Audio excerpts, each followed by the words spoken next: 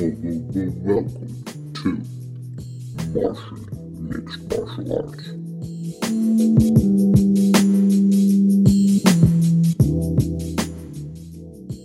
Wow. Wouldn't it be crazy if the aliens manufactured you to be a mixed martial arts fighter? They're like, let's see if we could just turn this I'm dude sure into a bad I'm sure motherfucker." if it would have happened, I would have been much better than this. Much better than this. You're the fucking champion. What are you Yeah, talking but about? if I would be alien manufacturer, I would be Superman.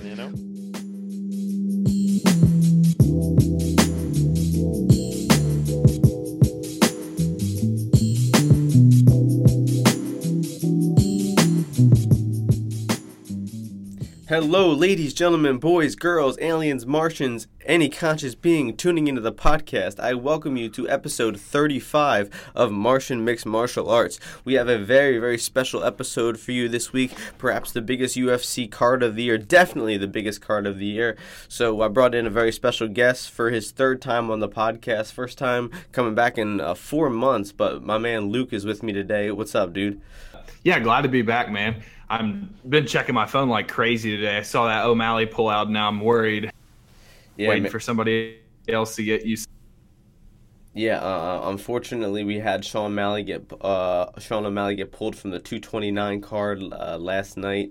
Unfortunately, some USADA problem. Who the hell knows what's going on? He's a scrawny little string bean. So when USADA is pulling him from fights the week before the biggest card of the year, man, it's just another example of USADA's typical bullshit. But big fight cards always take some hits. The last big fight card we had planned, 223, we just got completely dismantled the week of the fight. We're recording this episode on Monday, 5 days before the fight goes on. So as fight fans know, 5 days is a lot of time for shit to happen. So fingers crossed that everyone is wrapped up in bubble wrap until then. Fingers crossed there's no more weight issues, there's no USADA issues, everything just remains intact.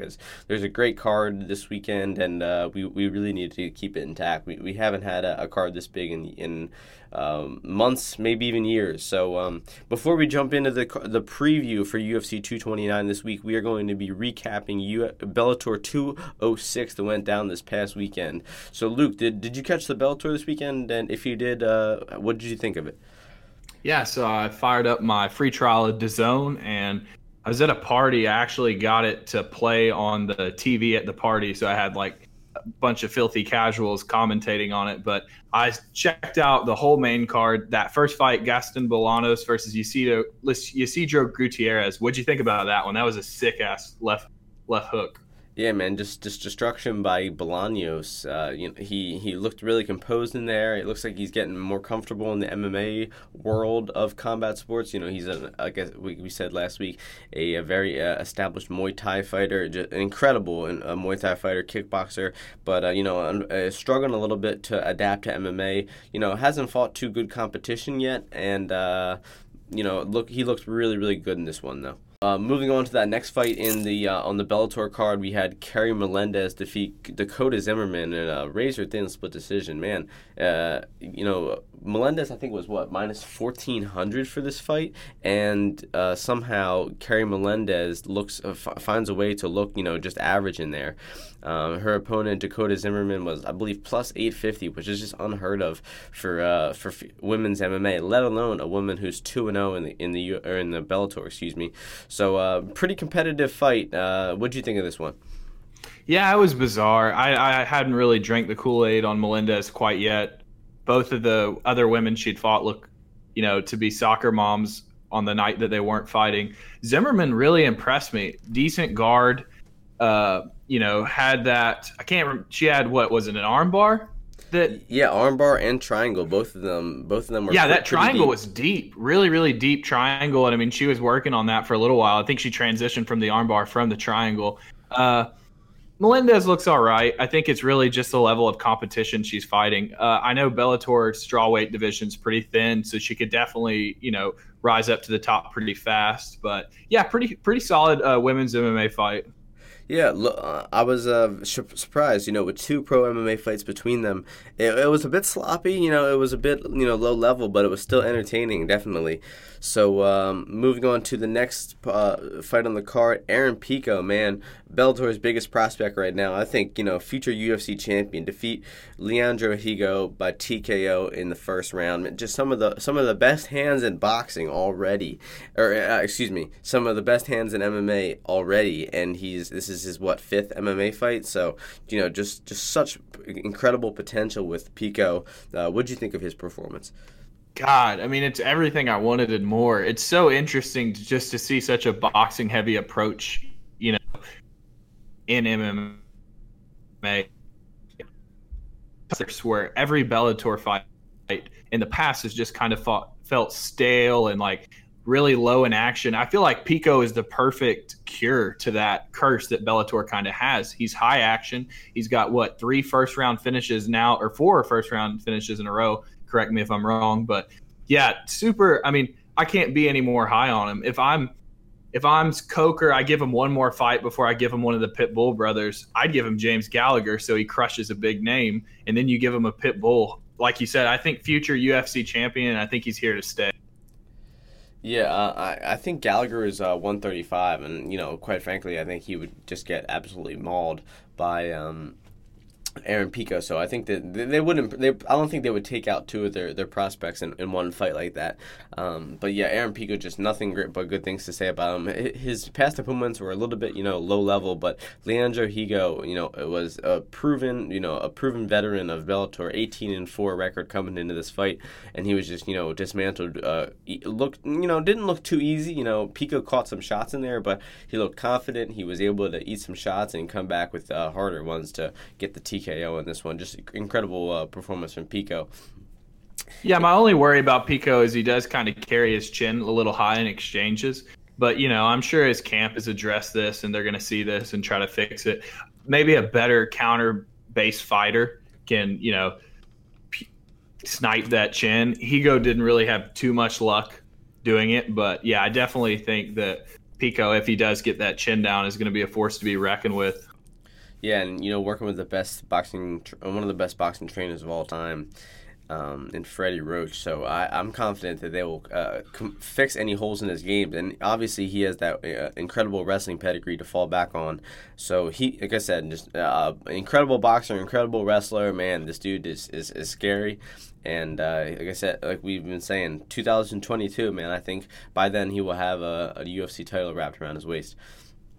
In the first fight of the welterweight Grand Prix in Bellator, we had Douglas Lima defeat Andrei Koreshkov by rear naked choke in the 5th round. Man, just a little bit of a boring fight leading up to it. A lot of stalling against the cage. But man, Douglas Lima's takedown defense was incredible in this one. He was taken down a lot by Koreshkov in their first couple fights. Rory McDonald took him down a lot, and that must have been the last straw for Lima in that last fight. He decided to get his takedown defense on point. Damn near perfect, I want to say. He might have gotten down to the canvas once, but Koreshkov couldn't really get anything going.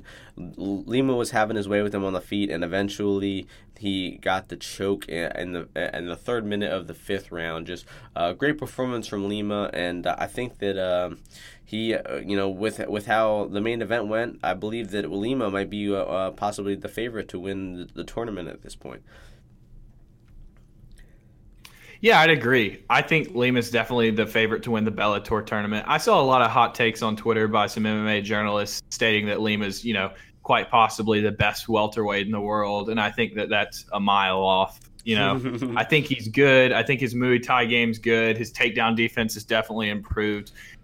I wasn't very impressed with Koreshkov. I thought that Koreshkov kind of gave a one-note performance, like you said, really only focused on his wrestling. I don't think Koreshkov really imposed any striking that would have worried Lima too much. But yeah, I was really impressed. Kind of, not the most interesting fight. That rear naked choke was definitely insane at the end, where he just totally choked him out. Lima's leg kicks are just vicious, though. What he did to Rory, and then you could see that damage piling up on Koreshkov as well. So I don't know. You put Douglas Lima and Tyron Woodley in a cage one night, and if Lima's available to able to avoid that right hand, he gets those leg kicks going. You never know, but tough to go all the way in with some people and agree that he's the best at 170.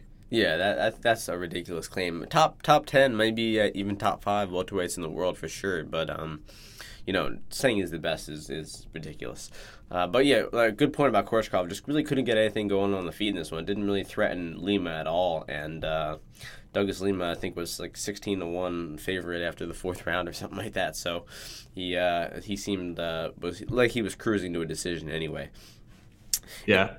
In the co-main event, Lima's. Go ahead about Lima. Say it. I was just going to say, he's evolved so much over the course of his career that takedown defenses came a long way. Koreshkov's been a guy who's kind of stayed stagnant. His game has kind of just stayed the same. He's never really evolved or changed. He's had losses to guys like Askren, where it was a takedown-heavy game plan. But, yeah, Lima, it is nice to see Lima evolve over time. For sure, and he improved incredible leaps from his last fight.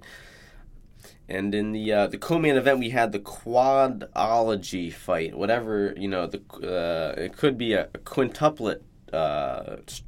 Whatever. I was trying to figure out a name for this fight last week, but I settled on Quadology. Quentin Rampage Jackson defeating Vanderlei Silva by TKO 9 minutes and 30 seconds into this fight. A lot better of a fight than I expected. I expected one of these old fucks to go down on the first punch that landed, but they both of them ate some shots. Both of them looked not terrible. Vanderlei Silva was throwing a couple of head kicks in there that actually looked like he had some decent flexibility. Rampage, his boxing was on point, and that's how he ended up getting the finish in this one.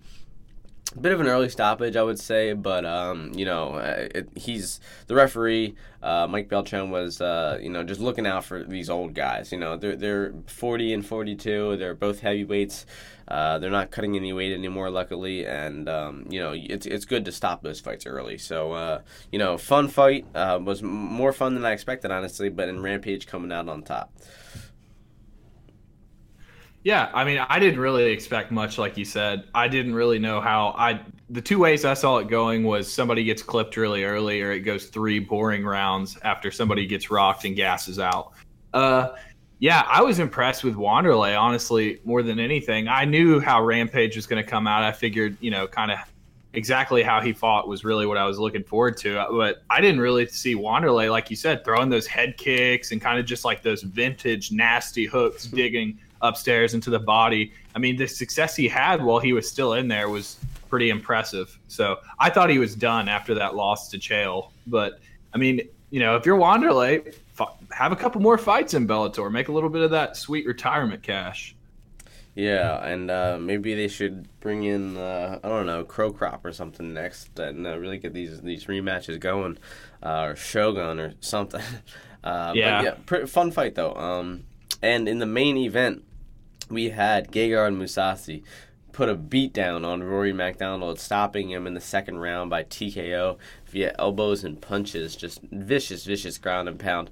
The fight started off, and in the first 30 seconds, Gegard Mousasi snapped Rory's head back with a jab. And the jab has been Rory MacDonald's Achilles heel in his MMA career.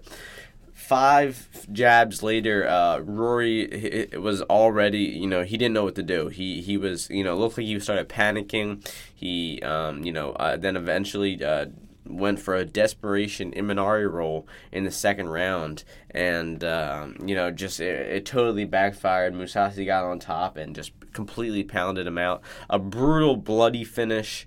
Good stoppage from Herb Dean. And, I did not expect Gegard Mousasi to run through Rory MacDonald as easily as he did. Yeah, I don't want to be that guy, but that's kind of exactly how I saw it going. I think that Rory has a lot of success when he's able to implement I wouldn't call it pressure fighting, but Rory really does well adapting his game plan to different fighters. But I knew that Gegard's jab is like most people's, strong hand punch. Like Gegard just has that piston-like jab that, it works well against guys like Rory, and then there's guys like Machida who can get past it. But yeah, that Imanari roll was one of the most puzzling moves I would put it up there with Weidman's spinning heel kick as like confusing mid-fight decisions. I know he was getting jabbed apart, so there's probably really nothing he could do. Yeah, it was desperation at its finest. Yeah, Gegard's ground and pound was scary. I feel like Gegard's the sky's the limit over there at Bellator. I feel awful that the UFC let him go. You know, honestly, I think Gegard versus Robert Whittaker is one of the highest level matchups the UFC can make. Gegard Yoel, I mean, shoot, Gegard at 205, Gegard Gustafsson, Gegard Jones. I'd like to see any of them. Yeah, the UFC has let a lot of guys go, and a lot of those guys have done well over in Bellator. You know, the 170, 185, and light heavyweight champion I believe are all former UFC champions. I would like to see the UFC just go ahead and sign one of them right back. You know, Gegard's probably making some cash over there. So let's figure out what Gegard was making in the UFC, and let's figure out what he's making in Bellator, because I mean that's what it's coming down to, the brass tacks. I mean, Gegard's a big fan of drug testing. You know, he seems to be pretty vocal on that. And he actually mentioned that in his post-fight interview with a question towards Lyoto Machida. Said, "I'll fight him," and he said, "with drug testing." And so, you know, he was very adamant on that. So the UFC obviously has a huge edge on Bellator in that aspect. So it seems like the money was the main thing driving Gegard Mousasi. It looks like he's making $90,000 and $90,000 in the UFC, and I don't know if Bellator discloses their payouts, honestly, but let's take a look and see if we can find that. I'm almost certain he's making better money than that. For sure. Way better money. Well, he has to. $150,000, no win bonus. That's interesting. That's very interesting. But he does get sponsorships and not Reebok pay. Yeah, that's a big one. And I mean, he's you know, and you know, one thing is money, and the other thing is exposure. He headlined UFC 205 and Bellator 200 and Bellator 206, two of Bellator's biggest cards in the past, you know, couple years. So, I mean, he's the top guy over there. He was one of 10 middleweights who was on a card every now and then. You know, maybe co-main event, maybe fight night headliner in the UFC. But now he's top of the bill, top title fights, super fights in Bellator. He's, you know, possibly the number one pound-for-pound fighter in Bellator. So, you know, there's a lot more than, you know, he might be sacrificing $40,000 from his. Well, here's the thing: he got $90,000 a show. He might get an extra $90,000 to win, but in Bellator he's making $150,000 no matter what. Like you said, great point about the sponsorships. You can make $100,000, $200,000, maybe even more than that. I think Rory McDonald was making, I think, $250,000 from like a cryptocurrency sponsor for his Bellator fights. You know, so sponsors pay big, and especially when you're, like I said, the main event of the biggest events there. You know, your sponsor tag is probably a lot of money. So there's no doubt that Gegard is making more money, and I'm sure he's just happier, you know, being the top dog over there. Can't really, and he's, you know, fighting good fights. You know, Rory, you know, Lovato Jr.'s next. Machida, it's not like he's fighting, you know, bums, easy fights. He's still getting great competition, and you know, I'm happy with Mousasi's move.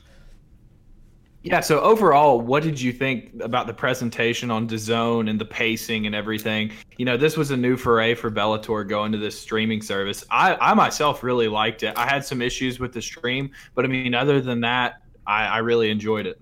Yeah, same with me. The stream, at some points it was a little laggy, but I think that was just early. I don't know. I think that the problems got a lot better throughout the night. One thing I did notice is they have an Xbox app for it, which for me is way better because at my apartment, my laptop is wireless and my Xbox is wired. So, you know, the wired connection is obviously going to be better.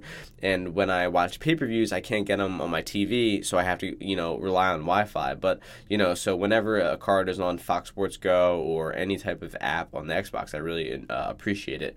And I bet a lot more people around the world do. You know, people with Rokus and Chromecast and you know, Amazon Fire Sticks, all that shit. You know, you don't need a TV subscription to watch Bellator, basically. So I think it was good, and the pacing, man, is great. A fight's over, they do the interview, and within 3 or 5 minutes, the people are already walking out for the next fight.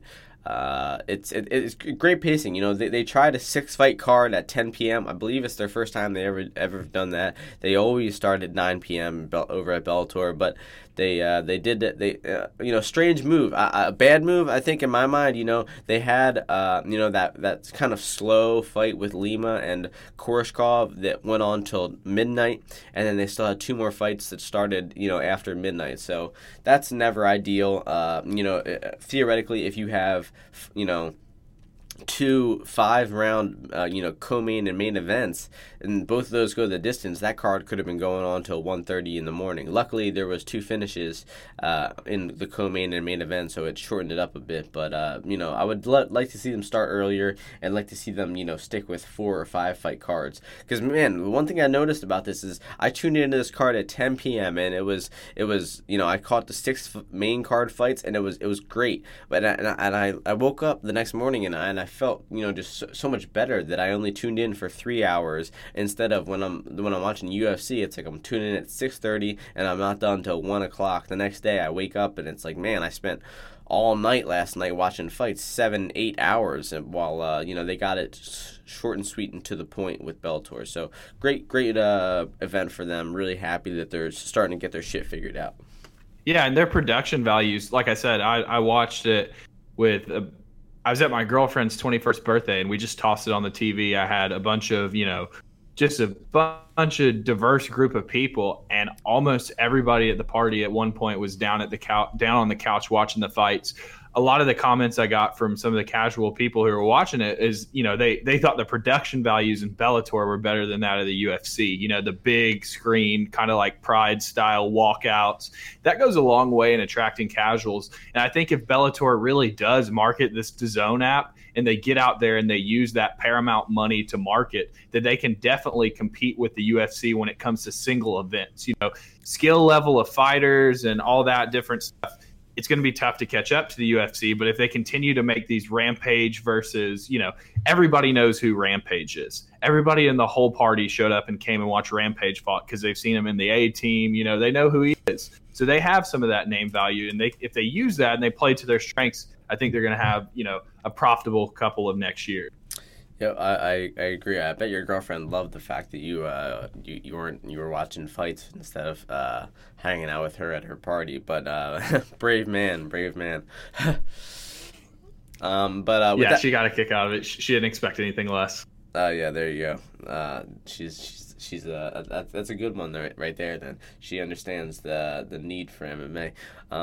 Well, with that being said, that's Bellator 206. We're going to be moving on to UFC 229, going down from Las Vegas, Nevada, headlined by the lightweight title fight between Khabib, the Eagle Nurmagomedov, and the lineal champ, Conor, the notorious McGregor. So if you were interested in that fight, I will give you a timestamp on when to hear the analysis of that one. But fortunate for you, we have 11 fights before then, I believe.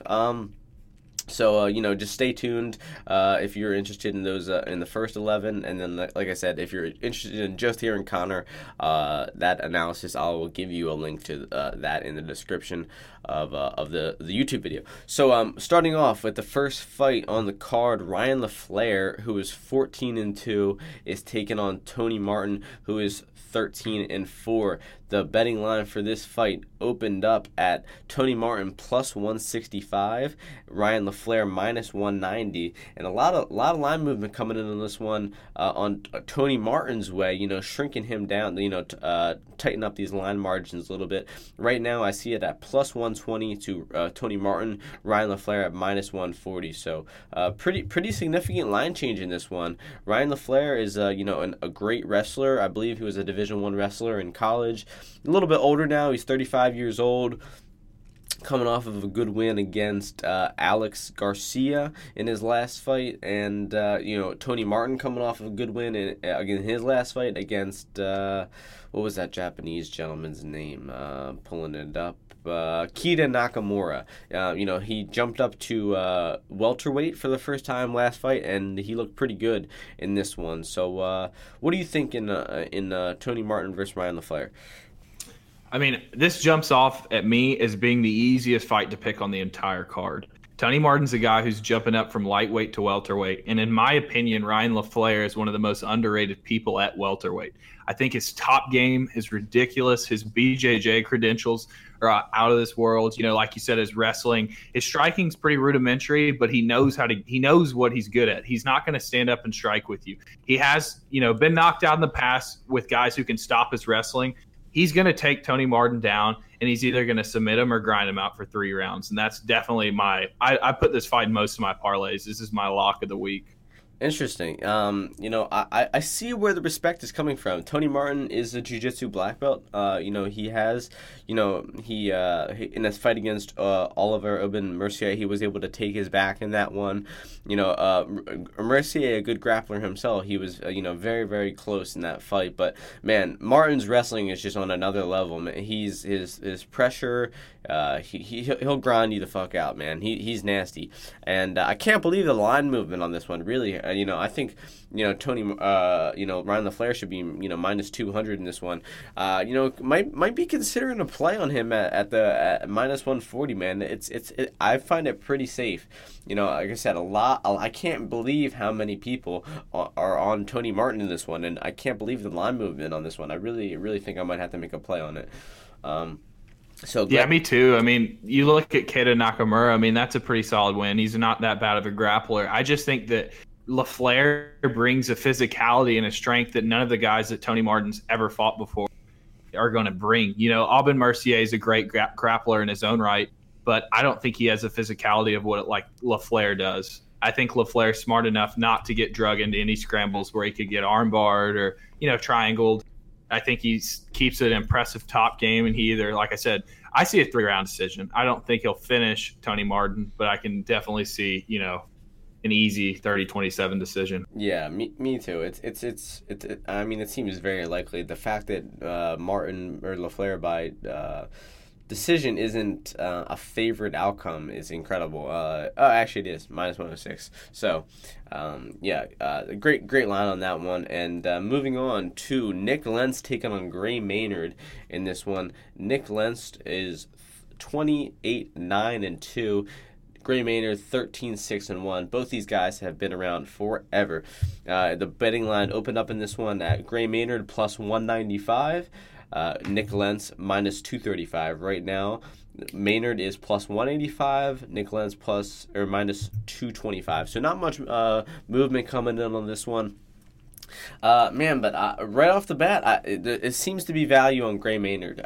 Gray Maynard is, obviously he's gone through his struggles lately. He has had trouble with inactivity, but he's still, an incredible wrestler. He's still got a great wrestling base, and I think this is just a good matchup for him. Nick Lentz, his striking is, nothing special, man. He's got some decent subs, especially coming off the takedown. He's submitted good wrestlers like Will Brooks with that guillotine, and he might catch Maynard with it in this one. And just, standing at where their careers are right now, and Nick Lentz being like the younger, more active guy, I would say that Lentz is the favorite, but man, I would not put him as wide as minus 225 in this one. So, like I said, values on Gray Maynard. I have not made a play on him because, man, it's hard to trust. It's hard to trust Gray Maynard. He hasn't fought in 15 months. I can't trust him, but value on his line for sure. Yeah, I don't think you should trust him. I think that value is, basically garbage. In my opinion, Gray Maynard's chin is absolutely shot, and I think that Nick Lentz is, the fresher guy here. I mean, I think if this fight happened, a couple years ago, this would definitely be a closer matchup. I just don't think Gray has anything anymore. I mean, his last fight was Ryan Hall. Am I correct? Teruto Ishihara. Ishihara. Man, that Ryan Hall fight is one of the funniest fights ever. I don't remember the Ishihara fight at all. I don't think I watched it, but man, that fight against Ryan Hall it shows you where he's at mentally. He had a guy who, was trying to pull guard. He was trying to initiate his jiu-jitsu, and he was so frustrated that he was, putting his hands up to the ref and getting kicked in the face by Hall, and didn't want to touch gloves after the fight and was super frustrated. It was hilarious. If to a casual fan you'd say, "What the fuck is up with this Ryan Hall guy? Why does he keep sitting down and running away?" But man, to a person who knows their shit, Gray Maynard was the one who was running in that fight. He wanted no part to do with Ryan Hall, and literally looked like he gave up halfway through the fight. So just like you said, questions his mental ability in this one.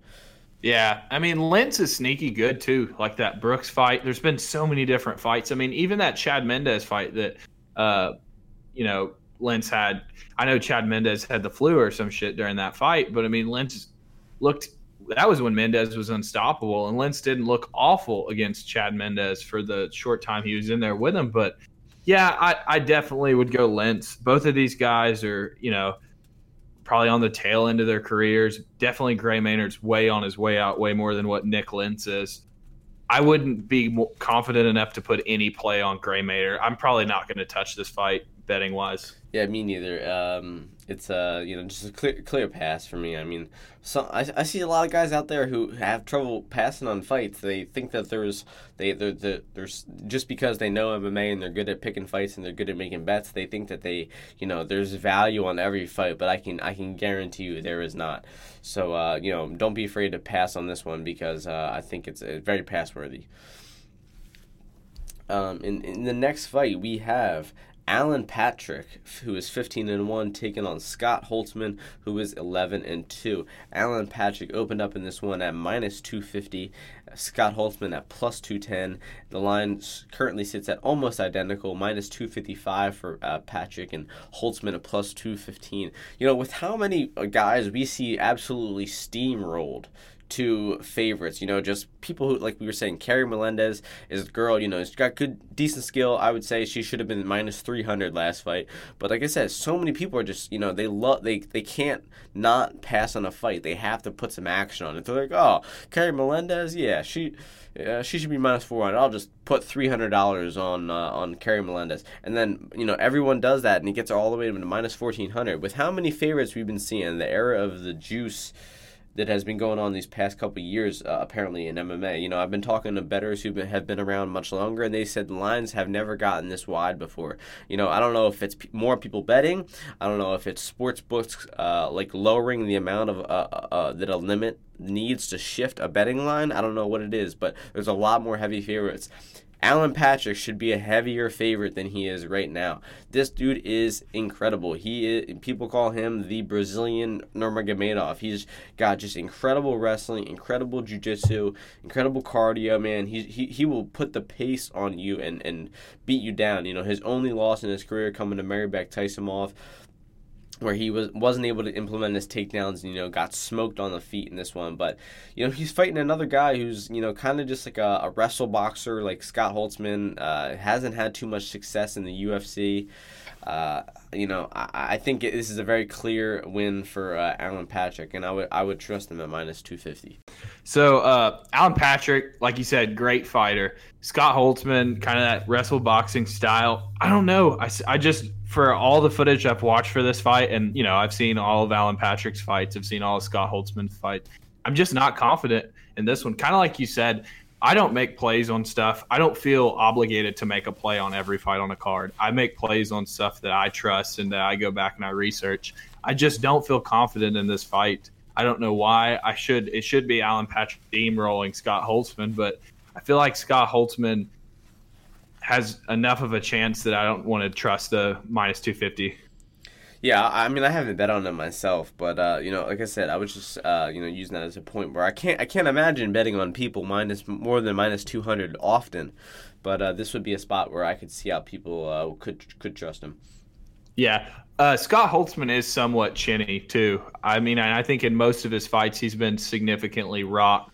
Patrick can sling it with the best of them, so might not be a terrible bet just to toss like, buck or something on Patrick by TKO. Yeah, I imagine that most of the money is tied up in his like decision line or his submission line. But I'm looking over on this website, Sportsbook Review, a great new resource I just discovered. It seems it says what percentage of wagers are coming in on each fighter, and it shows that 44% of people are betting on Scott Holtzman. So it seems like there's a lot of people who are maybe on board with you, who maybe don't trust Patrick as deep as minus 250 and are actually are a little bit confident in that and putting some money on Holtzman. So should be a good wrestling fight in this one. And moving on to the next fight, we have Yana Kunitskaya taking on Lena Landsberg. Yana is 10-4. Lena is 8-3, and the betting line for this one opened up at Yana Kunitskaya minus 165, Lena Landsberg plus 145. What are you thinking for this fight between these two ladies?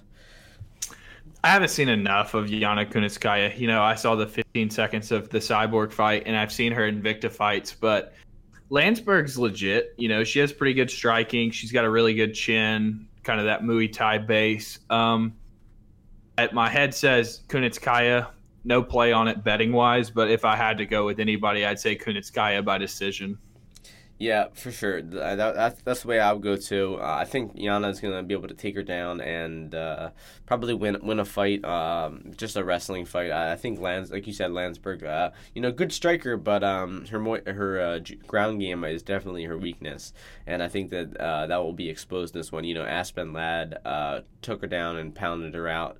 And I think that there's a chance Kunitskaya does the same thing. Although she not really a ground and pound type fighter, more of a submission fighter. And speaking of Aspen Ladd, she is in the next fight. Aspen Ladd, who is 6-0, taking on veteran Tonya Evinger, who is 19-7. Man, all these girls have been slayed by Christina. I shouldn't even try to say her real name. Cyborg. They've been slayed by Cyborg. 3 of these girls have lost to Cyborg in the past couple years. So the betting line for this one, Aspen Ladd opened up minus 120. Tonya Evinger plus 100. Looking over at 5 dimes right now, we have Aspen Ladd minus 160, Tonya Evinger plus 140. So a lot of money coming in Aspen Ladd. Here's another interesting thing with this sportsbookreview.com.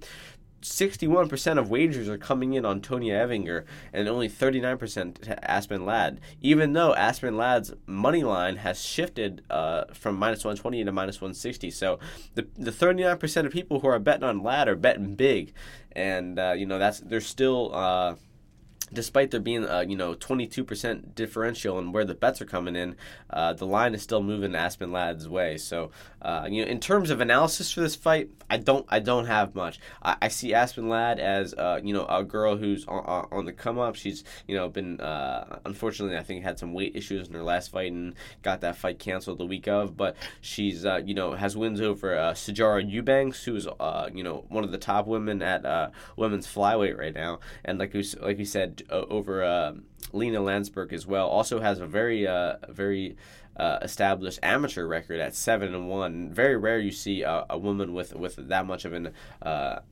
amateur record. So despite her being the way less experienced fighter, Aspen Ladd, I still trust her against the veteran in Evinger. Man, she's coming off of a knee injury. She's must be 37 years old. Man, come on. Had a bunch of recent fights canceled. 3 out of her last 4 fights were canceled, and she also got that ass beat by Cyborg. So I favor Aspen Ladd in this one. And what do you think about this one, Luke? Man, have you seen the pictures on Twitter of Aspen Ladd after this new strength and conditioning program? Yeah, she's juiced to the tits. No, she's ripped. Yeah, she's pretty ripped up. I'm not going to lie. That made me want to go hit up Bovada or 5 dimes after I saw that picture. But yeah, I'm going to have to agree. I got Ladd by, probably maybe TKO after taking Evinger down and just pounding her out. I think that Ladd's growing and adding more tools to her arsenal. I've watched a lot of Ladd's earlier fights, and I've always thought that she was going to be one to watch in that division. Evinger's great fighter. She's established herself a long time, multiple time champion. I just think she's on her way out right now.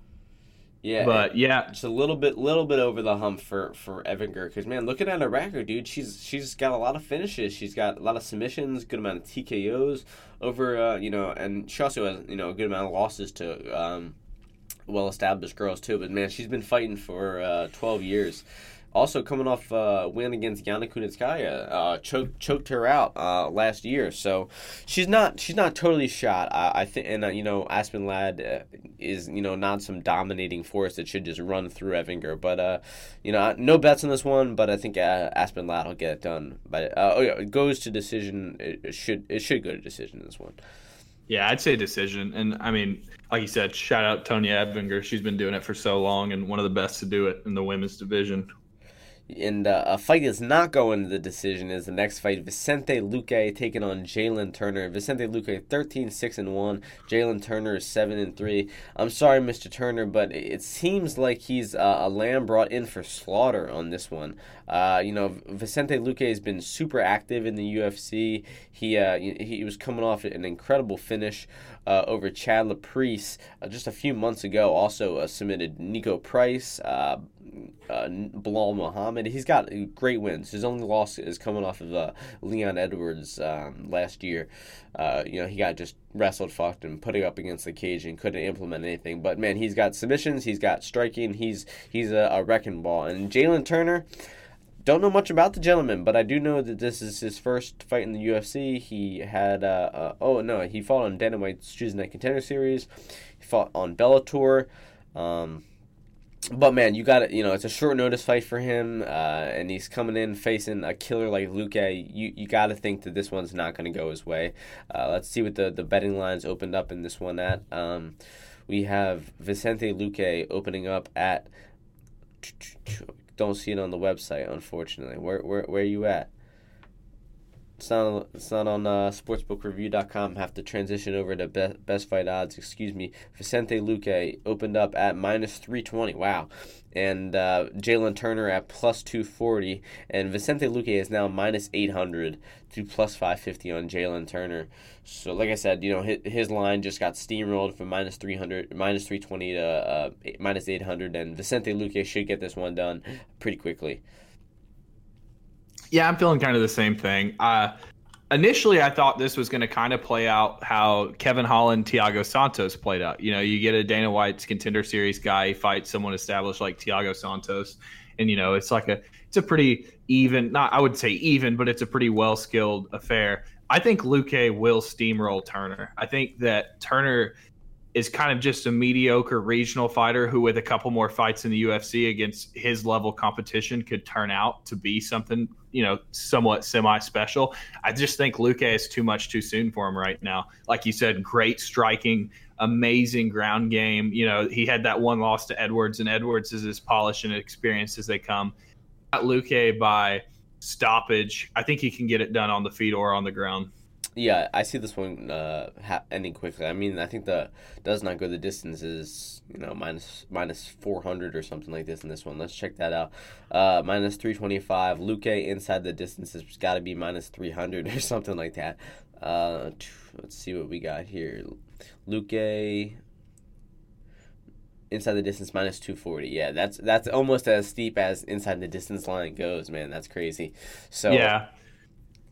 Turner's got 2 losses by TKO as well. Yeah, I haven't seen him, though. I didn't know that he fought on Dana White's show, so I have to check out that before I totally rule him a sheep for slaughter.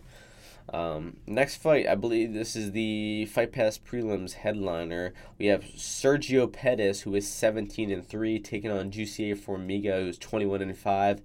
This might be the flyweight, number one contender fight right here. I don't see how it's not, honestly. Sergio Pettis is coming off of a decision win, razor-thin decision win, I might add, over Joseph Benavidez.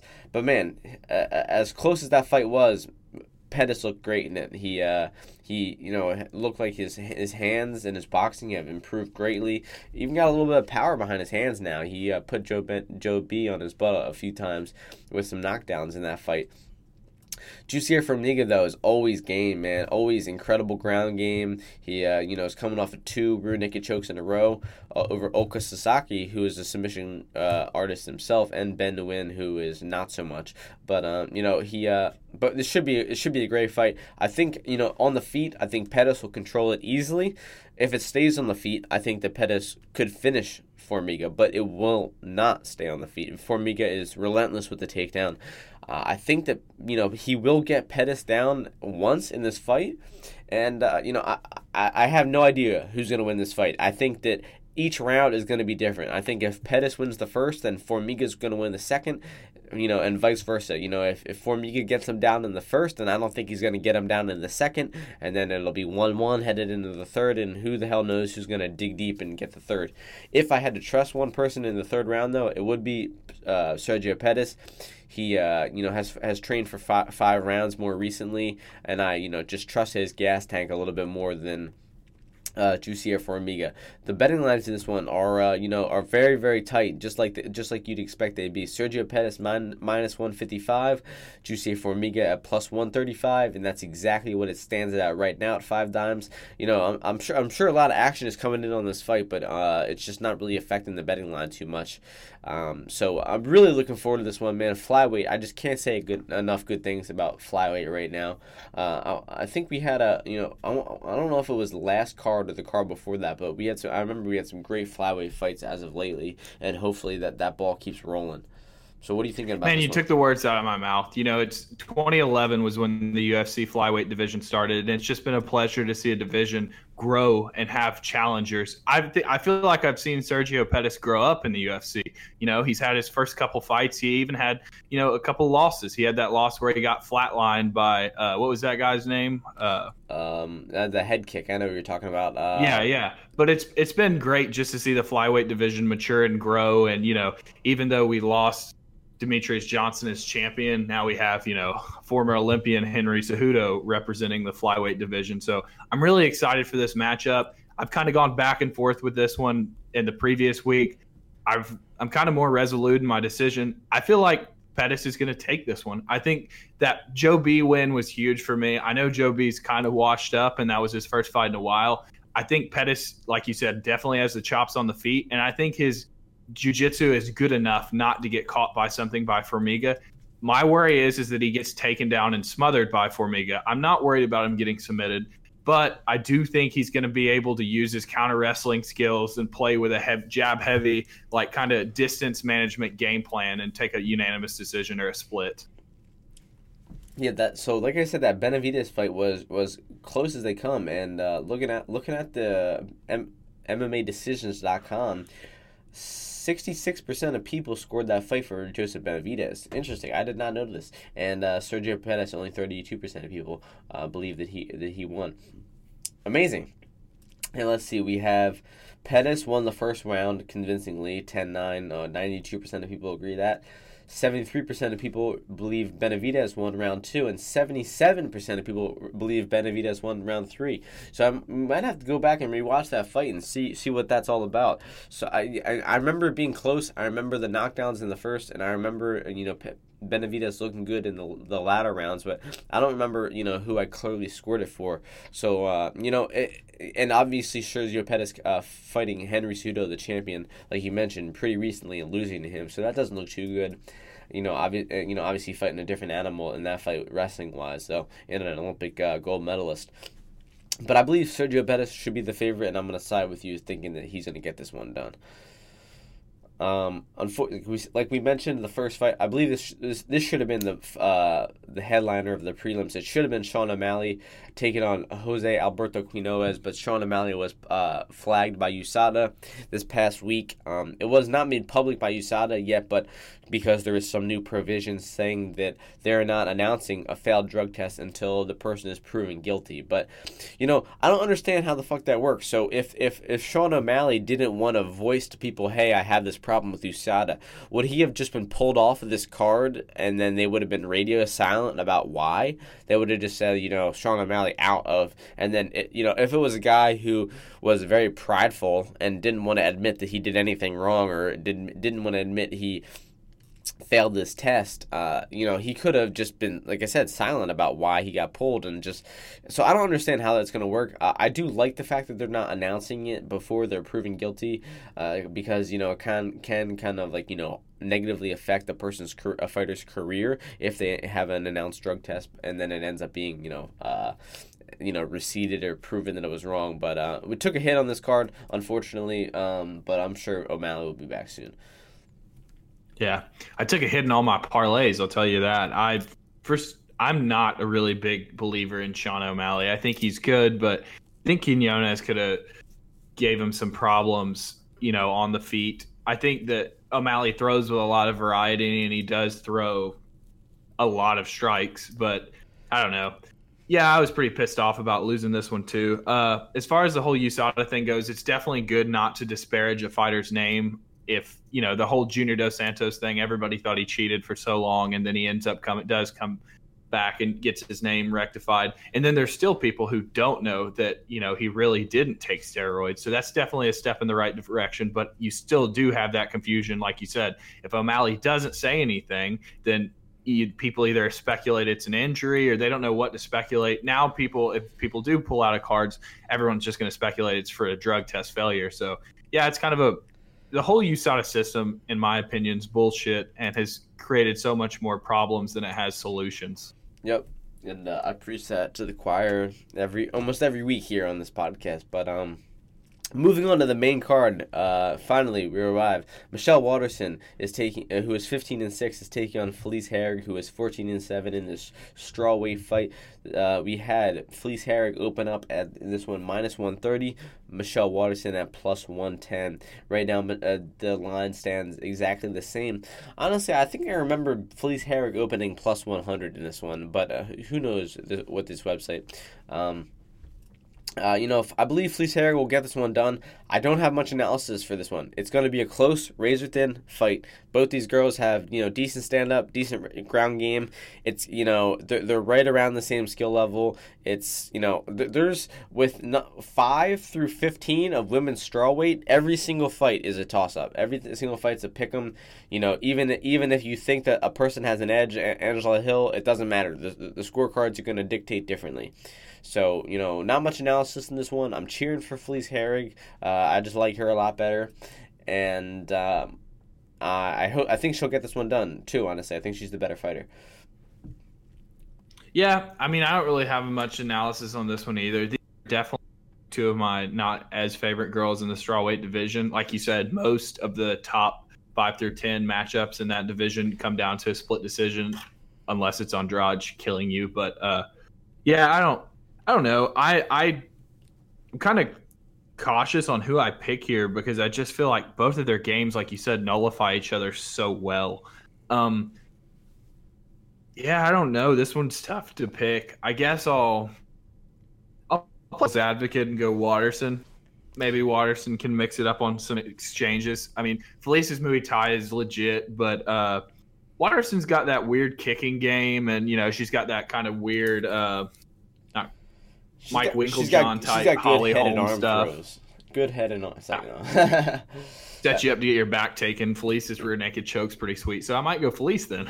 Yeah, it's unfortunately, both these girls I think had close split decisions against Courtney Casey. I think both of them won, but both of them, I think the majority of people agreed they lost. So, who knows what to expect with these girls. If I'm making the card, I toss Vicente Luque versus Jalen Turner in the spot of this. Oh, interesting. Really, I think I would. I think I would go with Pettis as the opener. Yeah, that wouldn't be too bad. It's literally the number one contender fight at flyweight. That's on the prelims, but regardless.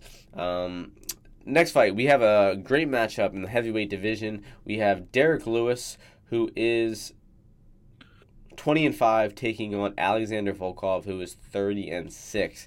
This fight opened up -185 for Alexander Volkov, +160 for Derek Lewis. Right now, Volkov is -175. Derek Lewis is +155. Man, let me tell you something right now. -175 is the steepest favorite I have ever bet on. Previously, it was minus 150 for Alex White. That turned out terribly. Every time I bet on favorites, it usually turns out terribly. But fuck it, man. Alex Volkov this is a great matchup for him. He's a long striker. He's got great kicks, great jab, good boxing. Also has a good guard. If he gets taken down, then he's gonna just put you in his guard and wait till they stand you up, or just completely nullify you. He's great. He had a great performance against Fabricio Verdum, where he nullified the best heavyweight grappler of all times grappling. He butchered him on the feet, eventually getting the TKO in the 4th round. Showed good cardio in that fight, showed good composure. It was his first UFC main event, and he handled it greatly. On the other hand, Derek Lewis fought Francis Ngannou in the co-main event of UFC 226 in the most boring UFC fight of all time. It was just a staring contest. Both the guys were scared to throw. Neither one of them wanted to initiate. Derek Lewis claimed he had problems with his back in the fight. Who the hell knows, man? It's I just have to go with one guy who's having health issues, and he's inconsistent. He is obviously a great fighter. He's pulled off some great wins in the cage, Derek Lewis. But man, he's fighting a guy who's got his shit figured out right now. He's really in stride, I believe, and I think that Alex Volkov should win this fight very easily. Might TKO Lewis in the later rounds, but should just win a decision very decisively, 30-27. Yeah, I'm going to totally agree with you. I mean, this kind of echoes how I felt. I mean, don't get me wrong, Derek Lewis is probably one of my favorites in the business right now, but I just don't think he's gotten serious enough. I think if he changed his diet, and he actually did start rehabbing his back, he could be a force in the heavyweight division. But I think every single one of his fights, he's always got to worry about one punch, or, the guy has a messed up back, and in his last fight, he throws 60 head kicks. There's got to be like some higher level thinking to know that that's probably not going to be conducive to having a healthy back through a 3-round fight. Like you said, Volkov is just a killer everywhere, and I feel like Volkov's definitely a dark horse in the heavyweight division. I don't know. I know that Derek Lewis has never really been – I mean, he did get knocked out by Mitrione and Hunt. The Mitrione knockout was bizarre, where Mitrione kind of just like NFL stiff-armed him, and then the Hunt one was more from back problems, but – I wouldn't bet like a KO line on Volkov, but I'm definitely going to take Volkov as a favorite as well. Yeah, I mean Volkov, man, like you said, dark horse of the division. Who the hell knows? But right now, Daniel Cormier versus Alexander Volkov, man, I would take Volkov all day. He's got 9 inches on Daniel Cormier. He's got 9 inches of reach, or 9 inches of height, probably even more of reach.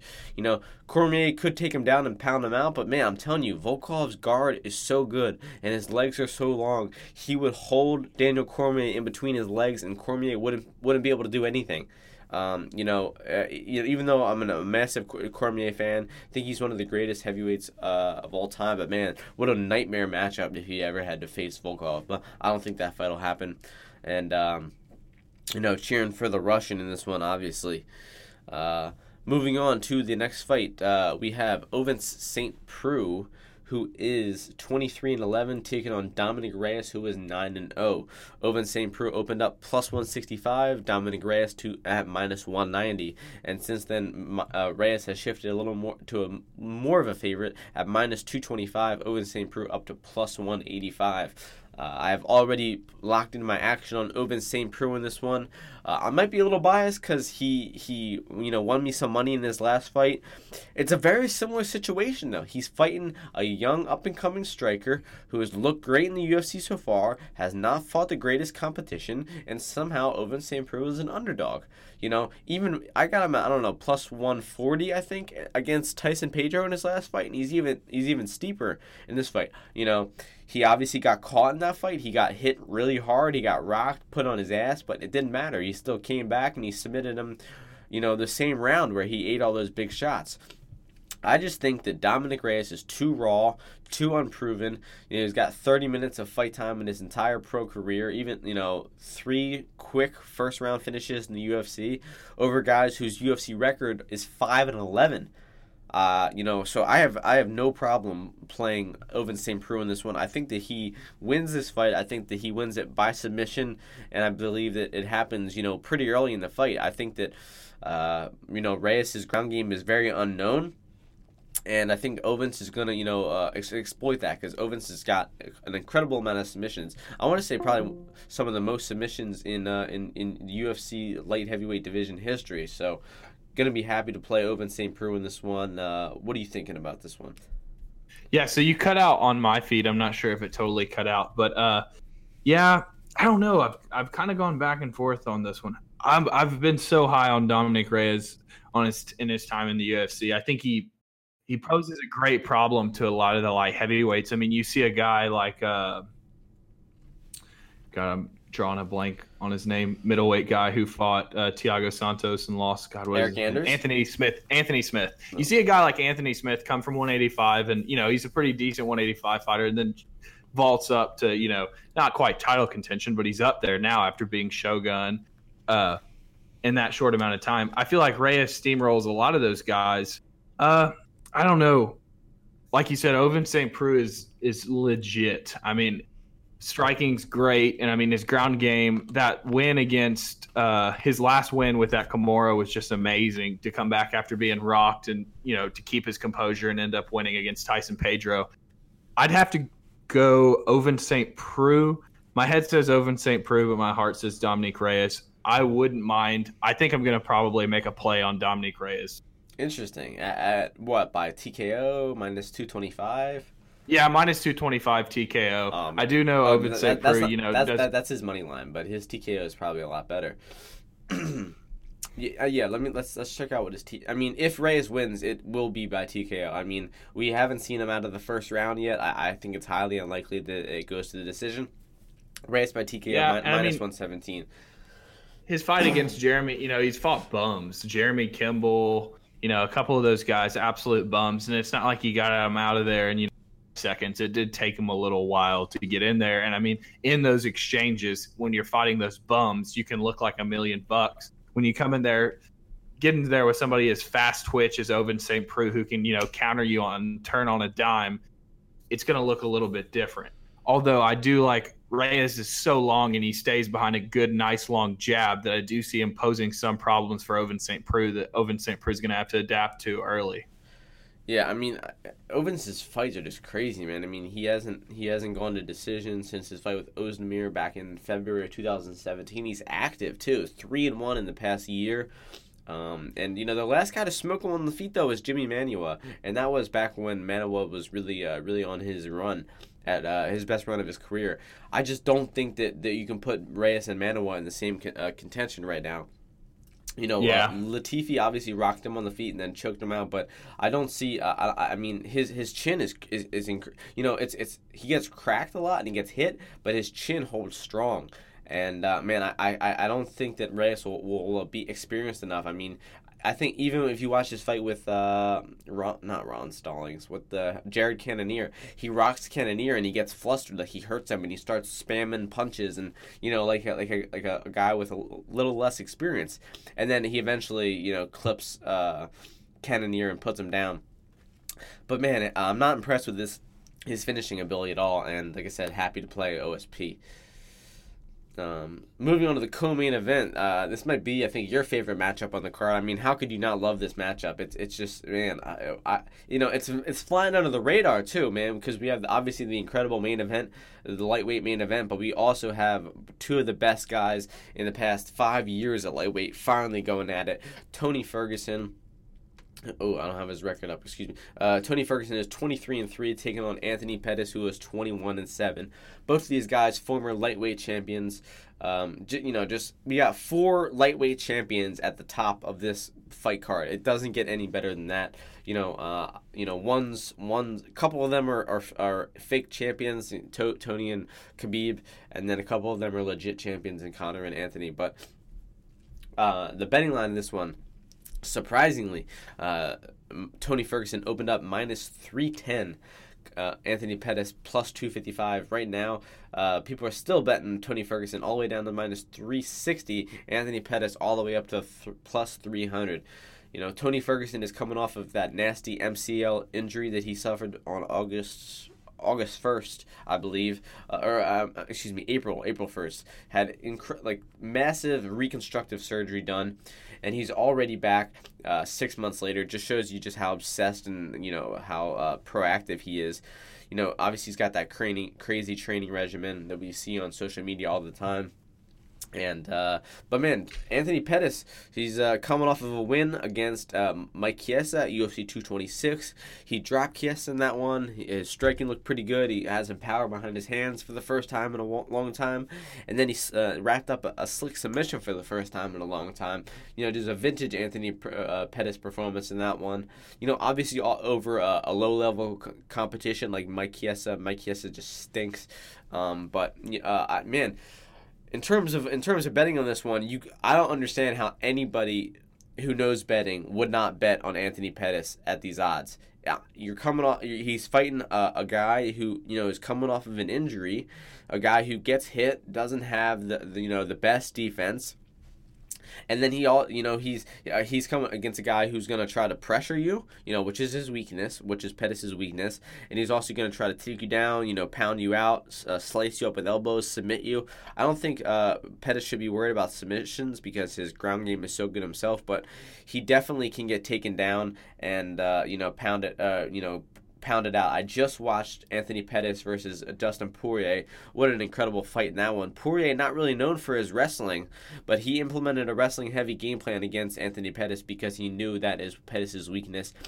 Pettis always gets his back against the cage, and he doesn't circle off the cage. He freezes up when his back's against the cage, and he gets put against the cage and taken down, and then he doesn't do well getting back to his feet, unfortunately. He got his back taken by Poirier twice, and man, you better not let your back get taken against Tony Ferguson because he will finish it.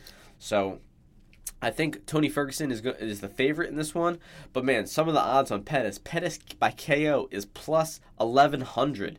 Pettis by submission is plus 1,100. Inside the distance is plus 650. You gotta stab at those odds. And so I'll turn the floor over to you so you can give your take on this one.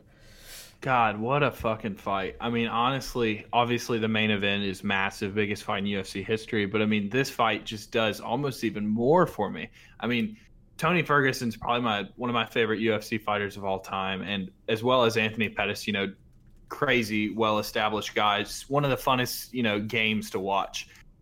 I've thought this fight out 200 times in my head, and I still am not confident about anything. I think that this fight is just designed for fireworks. I think that, like you said, Tony's pressure game plan, and then Anthony has slick counters, and if Tony wants to take it to the ground and he's in Anthony's guard, Anthony has a live guard. If Anthony gets in Tony's guard's crazy. I mean, I have no idea what to actually predict for this fight, but I just predict an amazing fight. I think both of these guys, it's going to be a fight that you'd want to watch every weekend. I think that this could end up being the fight of the night, barring the main event, having like a 5-round wrestle fucking or, just a quick flash knockout. I mean, in my opinion, this is the fight to watch apart from the main event. I'm sure that's a pretty mutually shared opinion. As far as a prediction goes, I mean, Tony Ferguson is, in my opinion, the best lightweight in the world, but he is there to be hit. His defense is not the best. And I mean, Anthony Pettis, his boxing's not great. He's really more a kick-heavy striker. He did drop Chiesa, like you said, but like same way, I don't hold anything in Chiesa win. I think Chiesa is massively overrated, and that his short stint up to 170 is going to take him on a trip to Bellator. Anthony had that other win over Jim Miller, and I mean, the new Jim Miller is a pretty impressive win to get after this, bout with Lyme disease. I think Jim Miller, is definitely not a bum in any regard. He's definitely still there, and he's one of the better guys at 155, tons of experience. But it's difficult for me to really truly believe Anthony Pettis can take this. I don't mind tossing a couple bucks on Anthony Pettis on the KO line. He could have a flash KO where he catches Tony, but I think Tony's just a little bit better everywhere. I think that the pressure is going to be too much for Pettis. I think that Tony is the perfect foil for everybody at 155. I think that his mixture of weird, unorthodox striking and his jiu-jitsu game takes most people out at 155, and I think Pettis is going to be another one of his victims on the way to the belt. Yeah, great analysis. I agree with almost every single point. Man, it's just a damn shame this fight couldn't be 5 rounds, right? I mean, I don't know. You know, I agree with what you said about this being a better. If I had to, you know, predict which was going to be a better fight, you know, a more entertaining back and forth contest, I would pick this over the main event all day. And you know, one thing I can guarantee is there's going to be blood. You know, with these guys, they both are get into fucking wars. Tony Ferguson throws vicious elbows. Pettis has got a lot of scar tissue. Has been cut and open in a lot of his fights. You know, Ferguson gets cut fairly easily too.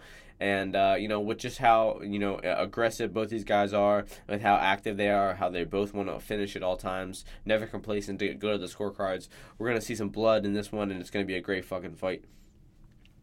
For sure. I'm looking forward to it. Yep. And it crept up on us quick, man. It seemed like only a couple weeks ago I was making an announcement for Khabib McGregor. I was doing my mock Bruce Buffer introductions for the two of them because I was so excited when it was announced. But, man, it is already here, ladies and gentlemen. Khabib Nurmagomedov, who is 26-0, is taking on Conor McGregor, who is 21-3. The betting line for this one opened up. I'm sure it opened up months ago before this fight was even announced. Khabib Nurmagomedov at -185. Conor McGregor at +160. Right now, Nurmagomedov is at -160. Conor McGregor is at +150. 38% of wagers coming in on Khabib Nurmagomedov and 62% of people betting on Conor McGregor. Man, just what I can't stress enough just how incredible this matchup is. It seems surreal that we're getting to see it. It doesn't feel real almost, you know.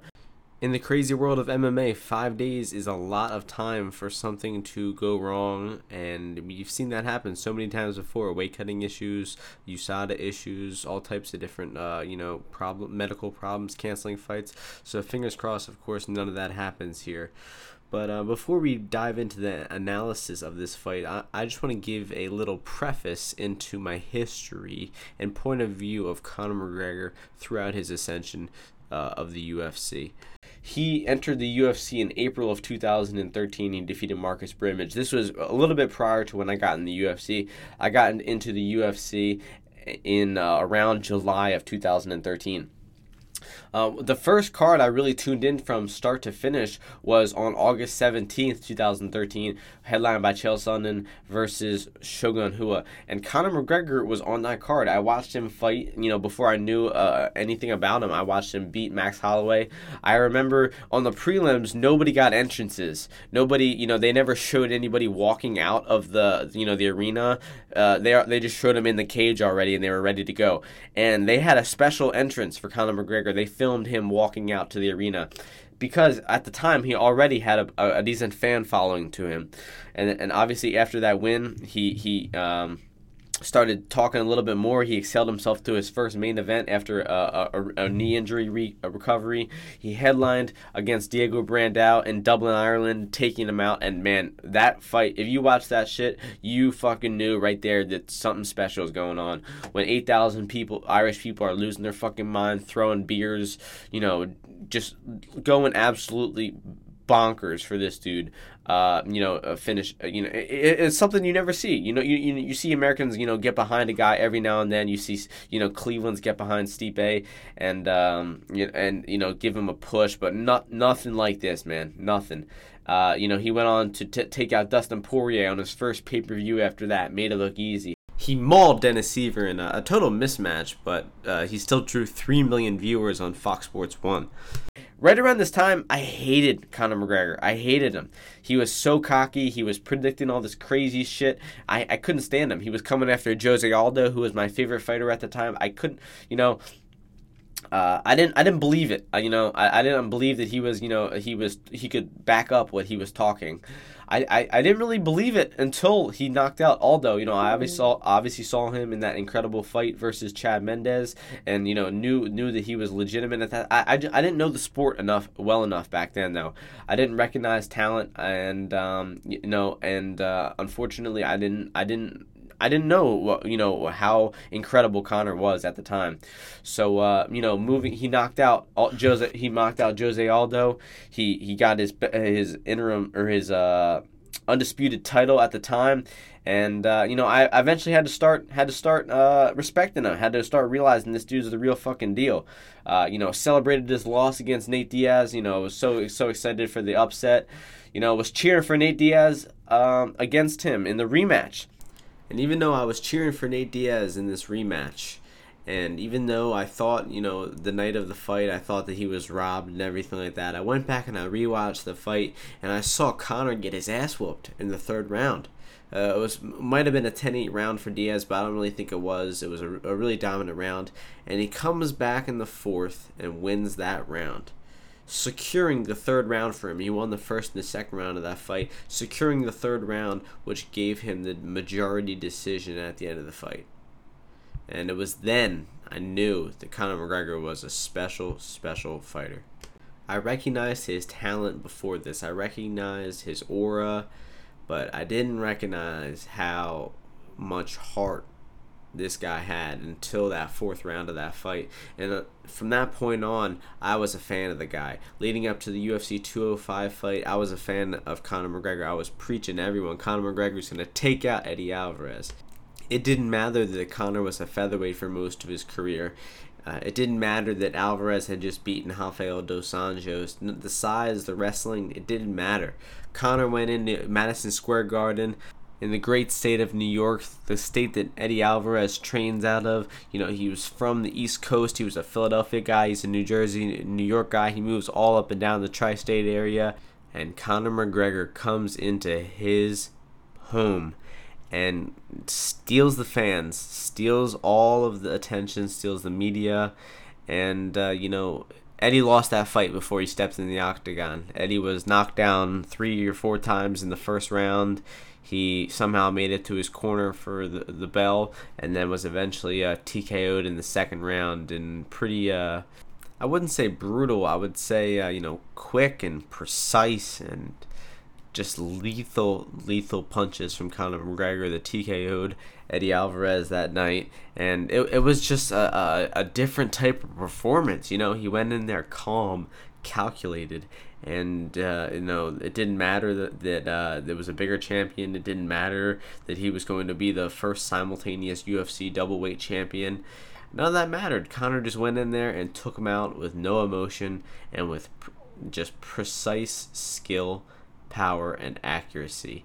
And I knew I witnessed something special, and I believe it still stands out as one of the most impressive performances in UFC history. And that was the moment when I transitioned from a fan of Conor McGregor to a die-hard fan for life. I was already training a little bit at the time, training 2 days a week, was enjoying it, but after that weekend, I immediately ramped up how many times I was training. I was training 4 or 5 times a week. I was staying after class and hitting the bag and pretending to be Conor McGregor. And for the first time, I was actually motivated to be like somebody in the UFC, and that man was Conor McGregor. And since then, man, I've been riding or fucking dying for him, and I pretty much will through thick and thin, through the bus incident, through any incident. I will be there by Conor McGregor's side. So before we talk about the fight, quick, give me your opinion. Throughout his reign in the UFC, throughout his ascension in the UFC, what were you thinking about Conor McGregor, and what do you think about him now? Yeah. So ironically, the very first time I saw him was his first UFC fight. I've been a hardcore fan for a while. I think the pay-per-view I really got into was Anderson versus Chael 2. I remember the day so clearly. It was. Originally, that card was supposed to be Mousasi versus Alexander Gustafsson, and I was so psyched for that fight. I had my iMac in my living room, and I was like, okay. Oddly enough, that was also Ryan LaFlair's debut, I believe, as well. I saw on that preliminary card, that was used to be aired on Facebook. It was Reza Matty, Michael Johnson, Ryan LaFlair, Ben Alloway, so a bunch of different names. And then here's this guy coming from Cage Warriors, really cocky guy, and just dismantles Marcus Brimage. I remember just being puzzled at the uppercuts and the weird stepaways and just this. I'd never seen striking like it, and super charismatic guy. So I was it shocked me. I was on the bandwagon ever since then after seeing that first fight, and the Dustin Poirier fight, obviously, like you said, kind of the most confusing fight he had was Dennis Siver. I don't really know why that matchup was made. I think my personal favorite fight was the Diego Brandao fight. Something about that fight for me, I really thought he was going to get stopped by Brandao. I mean, Brandao is legit, won the Ultimate Fighter, seemed just like a wrecking ball. And, him just starching Diego Brandao and stuffing that takedown. I always thought the ground game was going to kill him. He had that win over Max Holloway before the Diego Brandao win, but ever since the Diego Brandao win, I've been on board. I love Dustin Poirier, and, I think Conor beating Dustin Poirier has arguably made Dustin Poirier better. And, I mean, he's just so many classics. UFC 189, the fight against Chad Mendes, it's like something out of a movie. The Jose Aldo flash knockout, the Nate Diaz 2 fights, like you said, the Alvarez fight. He's done so much for the UFC. I know he's had some mistakes, but all these people, the cynics who come out whenever he fights and just say that he's a sham, you're crazy. He's given so much quality entertainment to the UFC, and he's brought so many different, more fans to the sport.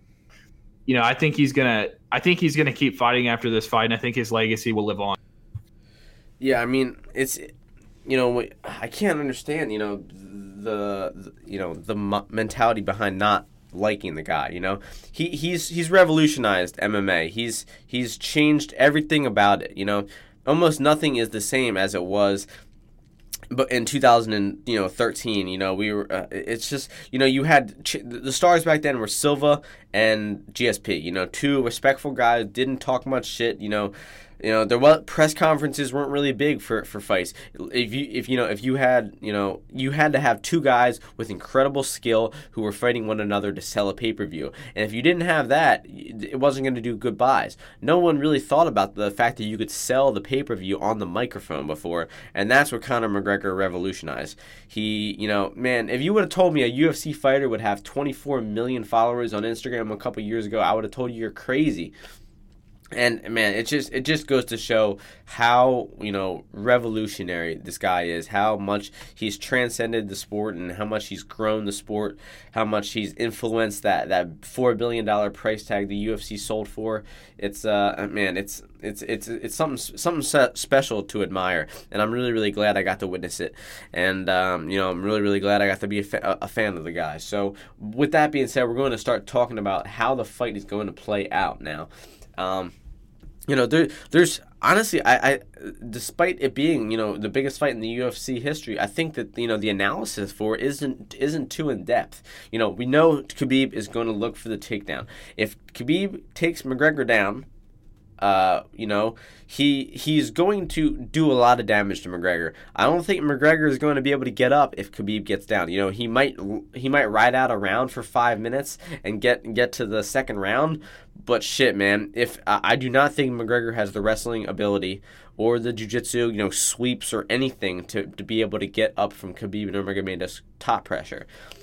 That being said, I do not believe that Khabib Nurmagomedov has the ability to stand with Conor McGregor at all. I think that if it stands for, more than 30 seconds, it will be over for Khabib. Despite his coaches saying that there's going to be some stand up, despite him standing up in his last fight and testing his striking a little bit. I find it hard to believe that Khabib is going to do anything but go out there and shoot right off the bat. It's not like I would say that it's almost impossible that McGregor is going to knock out Khabib with a knee on the way in for a takedown. So I can't see how it's not Khabib's best choice. Or just like straight up pulling guard or some shit, man. Just like literally the fight star's biggest fight in history and Khabib pulls guard. Imagine that, man. What the fuck would happen then? Who knows? So obviously Conor's got the touch of death. He's got some of the best accuracy, the best power, the best precision we've ever seen a puncher have in the UFC. And Khabib Nurmagomedov's got some of the best wrestling, the best takedowns, the best top pressure, and the best ground and pound we've ever seen in the UFC. It's a 100% total clash of styles. You can't be confident in either side. Any motherfucker is telling you this fight is more than 60-40 one way is crazy, because it's not. And let's see what the betting line minus 160 divided by 260 I think is 62.5%. Oh no, it's let's see. Yep, 61.5%. So the people who are betting on that, I guess they're valuing a little bit more than 60% for Khabib, but man, if we're talking value on a betting line, the betting line is the values on Conor. Plus 150, it's no doubt that this fight is closer than plus 150.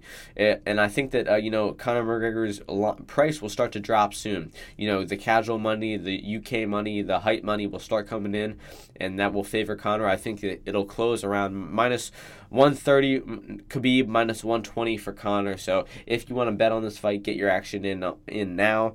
If you're betting Conor. If you're betting Khabib, I would suggest waiting for a few days or donating your money to a lost dog shelter, because that would be a better way to spend money than on Khabib. Just kidding. So yeah, putting the fan bias aside, thinking from an analytical standpoint, this is a razor thin contest. It has high stakes. I know that my favorite fighter can get taken down and absolutely toyed with on the ground, absolutely dominated, and hoping that doesn't happen. If I have to pick one way I see the fight going out, obviously I think Conor will catch him. I think that in the first round, that Conor McGregor will land the touch of death, and it'll put Khabib Nurmagomedov on his butt, and it's just a matter of time before Conor finishes him before then. So I'll turn the floor over to you, and you can give me your analysis of how you see this fight playing out.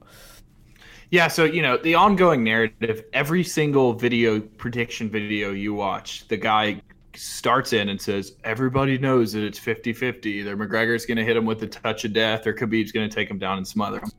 I don't see it being 50-50.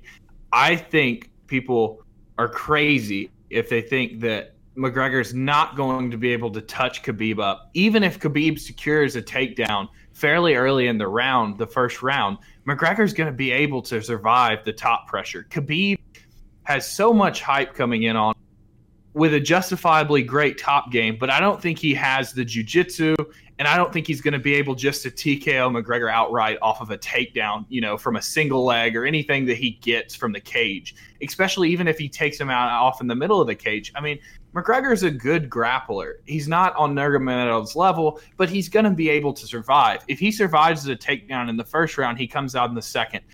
Believe it or not, I know Khabib has a great gas tank, but Khabib's going to be exerting himself this fight. He's got a lot of emotional energy coming in this fight. I'm with you. I mean, I don't see any way that Conor doesn't at least catch him. You go back and you watch Khabib's fights, even if you're one of the cynics that argued that he was just toying with Al Iaquinta, you don't toy with someone with a championship on the line. He showed a decent jab, but apart from that, his head movement is rudimentary and he moves in a linear, one-dimensional plane. McGregor's going to circle around him, avoid takedowns, and launch left hands. I wouldn't even be surprised if we saw the return of McGregor's kick game to the head, at least, I don't know, to the body. I don't think McGregor is going to worry too much about getting a head kick caught, and I think it's going to play into setting up his left hand a little bit more with Khabib coming just straight at him and trying to cut him off. I've really lost the ability to see Khabib winning by just smashing McGregor for 5 rounds or smashing him really early. The only way I can see this fight now is by McGregor TKOing Khabib at some point in the fight. I think Khabib holds some great wins, but like I said, I think Tony on any given night, Tony could beat Khabib. I think Poirier versus Khabib would be a close fight. I know Khabib's 26-0 and he holds a massive resume, but I think there's a little bit of smoke being blown up his ass. People want to say that since he's at AKA with Cormier and Rockhold and everybody in the massive record, it makes him just this unbeatable force. But I just don't see it here. And I think McGregor is definitely justifiable. I would toss some money in on him, and I see McGregor by TKO.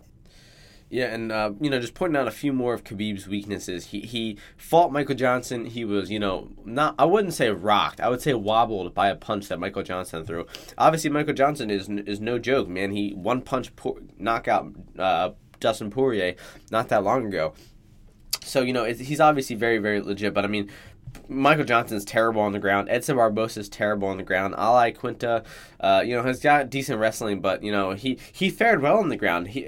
Against a guy with decent wrestling, Khabib was not able to implement that world-beating style he always has.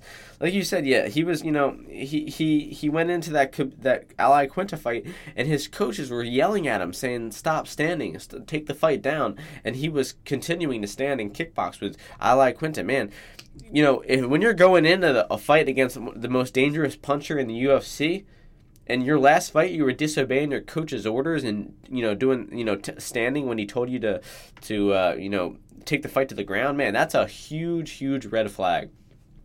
I don't rate Khabib's ego too high. I don't think that he was I think that he was trying to stand in that fight to prove that his stand up is good.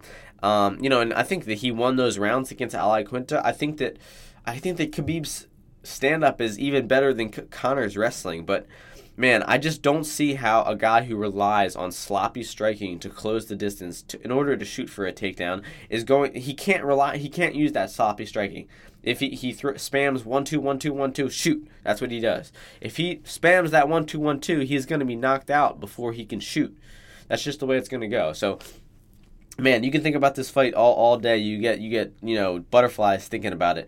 I think it starts off, and I think Conor will take the center of the octagon and stand out nice and long. I don't think he'll try to kick. I think that the kicks are too risky for getting taken down.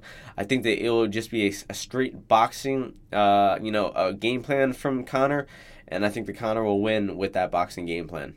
So I can't fucking wait. 5 days away, just praying to the MMA gods that everything stays intact, praying that everything is okay, and everybody makes weight. Obviously Khabib has had problems with his weight before, never missed weight, but he has, actually, no, he did one time. Yeah, he got pulled off the card one time, UFC 209, when he missed weight. But, praying to God that does not happen. It's very, very unlikely that he would throw away the biggest fight of his career for a weight problem. So, I hope everybody enjoys the card. I obviously hope Conor wins. I hope, it lives up to the expectations of everybody. And any more closing thoughts on the card in the main event? Yeah, I mean, I think this is a great card. Like I said, I really hope, like you said, I really hope there's no weight issues, nobody pulls out. And I mean, really, when it comes down to the end of it, I just think the different combinations we could have at the lightweight title picture right now. McGregor wins and Tony Ferguson wins, or Khabib and Tony, or just those different matchups are just such interesting matchups. And I mean, it just makes the card so. Just, the McGregor effect makes it fun to watch, but there's just so many different outcomes in those two last fights that make the lightweight division just such a great division. Yeah, like we said, 4 lightweight champions at the top of this card, and it just doesn't get much better than that. The betting lines have been out for a long time on this one. I imagine we might see some more personalized lines. Apparently, back in the day, but for live lines on Conor McGregor fights, they would have more than 2 props. Either money lines or fight goes the distance. They would have odds makers ready to go with more dynamic lines for these live bets. So hopefully we see that. Maybe we'll see some like glove touch props and whatnot. I've actually already seen them on some other books, but not 5 dimes yet. So hopefully they transition over to 5 dimes. They have so and so by KO in 1 round, or McGregor wins in the first minute at plus 800. Man, that's action right there. I hope I see that line on 5 dimes. But like I said, Saturday night can't fucking come soon enough. It crept up very, very quickly. Luckily I was, just starting school and doing all this crazy stuff, and my life's been moving fast, and this shit just popped up out of nowhere. And I can't fucking wait to see Conor back in the MMA octagon. There was a chance a couple months ago where we thought that he might not fight MMA again, and if he did, he would just come back for the easy fights against Nate Diaz or GSP or something like that. No, he came back against the hardest fucking fight in the division, the worst nightmare matchup possible. The fight that people thought that Conor would never accept a couple of months ago. Oh, he fought Floyd Mayweather. There's no way he's coming back from the greatest boxer in the world to fight one of the best wrestlers in the world. Wait a minute. That's exactly what he fucking did. And he's not scared. He knows his abilities more than anybody. He's, confident in himself. He predicted the future, so many times before, and I believe in him still. And obviously he had that quick stint in the boxing world where he looked human. He looked beatable. But man, this is MMA. This is a whole different game, and this is where Conor McGregor is one of the best pound for pound fighters in the world. So with that being said, that'll wrap up the analysis for the UFC 229 card. I believe that's going to be all for the podcast this week. We don't have much stories coming out for the rest of the week. Right now McGregor and Khabib are doing a lot of media. Man, a lot of media for the week of the fight. They're doing the MMA Hour right now. They're on Conan O'Brien on Wednesday. They're doing a press conference on Thursday. Open workouts on so and so. The media day on one day. Then they have the weigh-ins. It's going to be a busy fucking week, ladies and gentlemen. And just like I said, pray to the MMA gods that this card stays intact, that nothing bad happens, and no tragedies happen in the next 5 days. So you want to give your closing thoughts on everything real quick?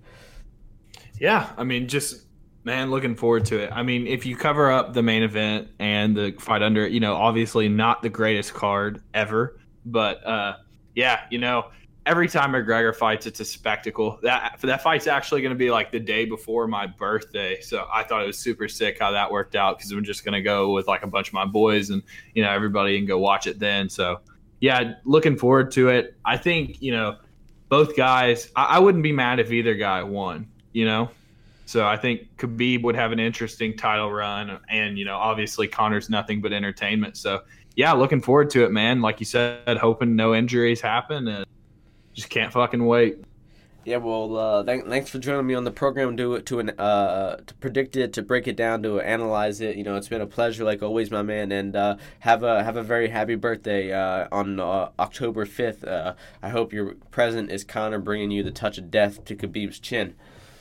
Yeah, looking forward to it. Hope so. Thanks for having me back on, man. Yep, thank you for joining me again. And ladies, gentlemen, boys, girls, aliens, Martians, any conscious being tuning into the podcast, thank you for tuning in to this special episode of the UFC 229 breakdown of Martian MMA.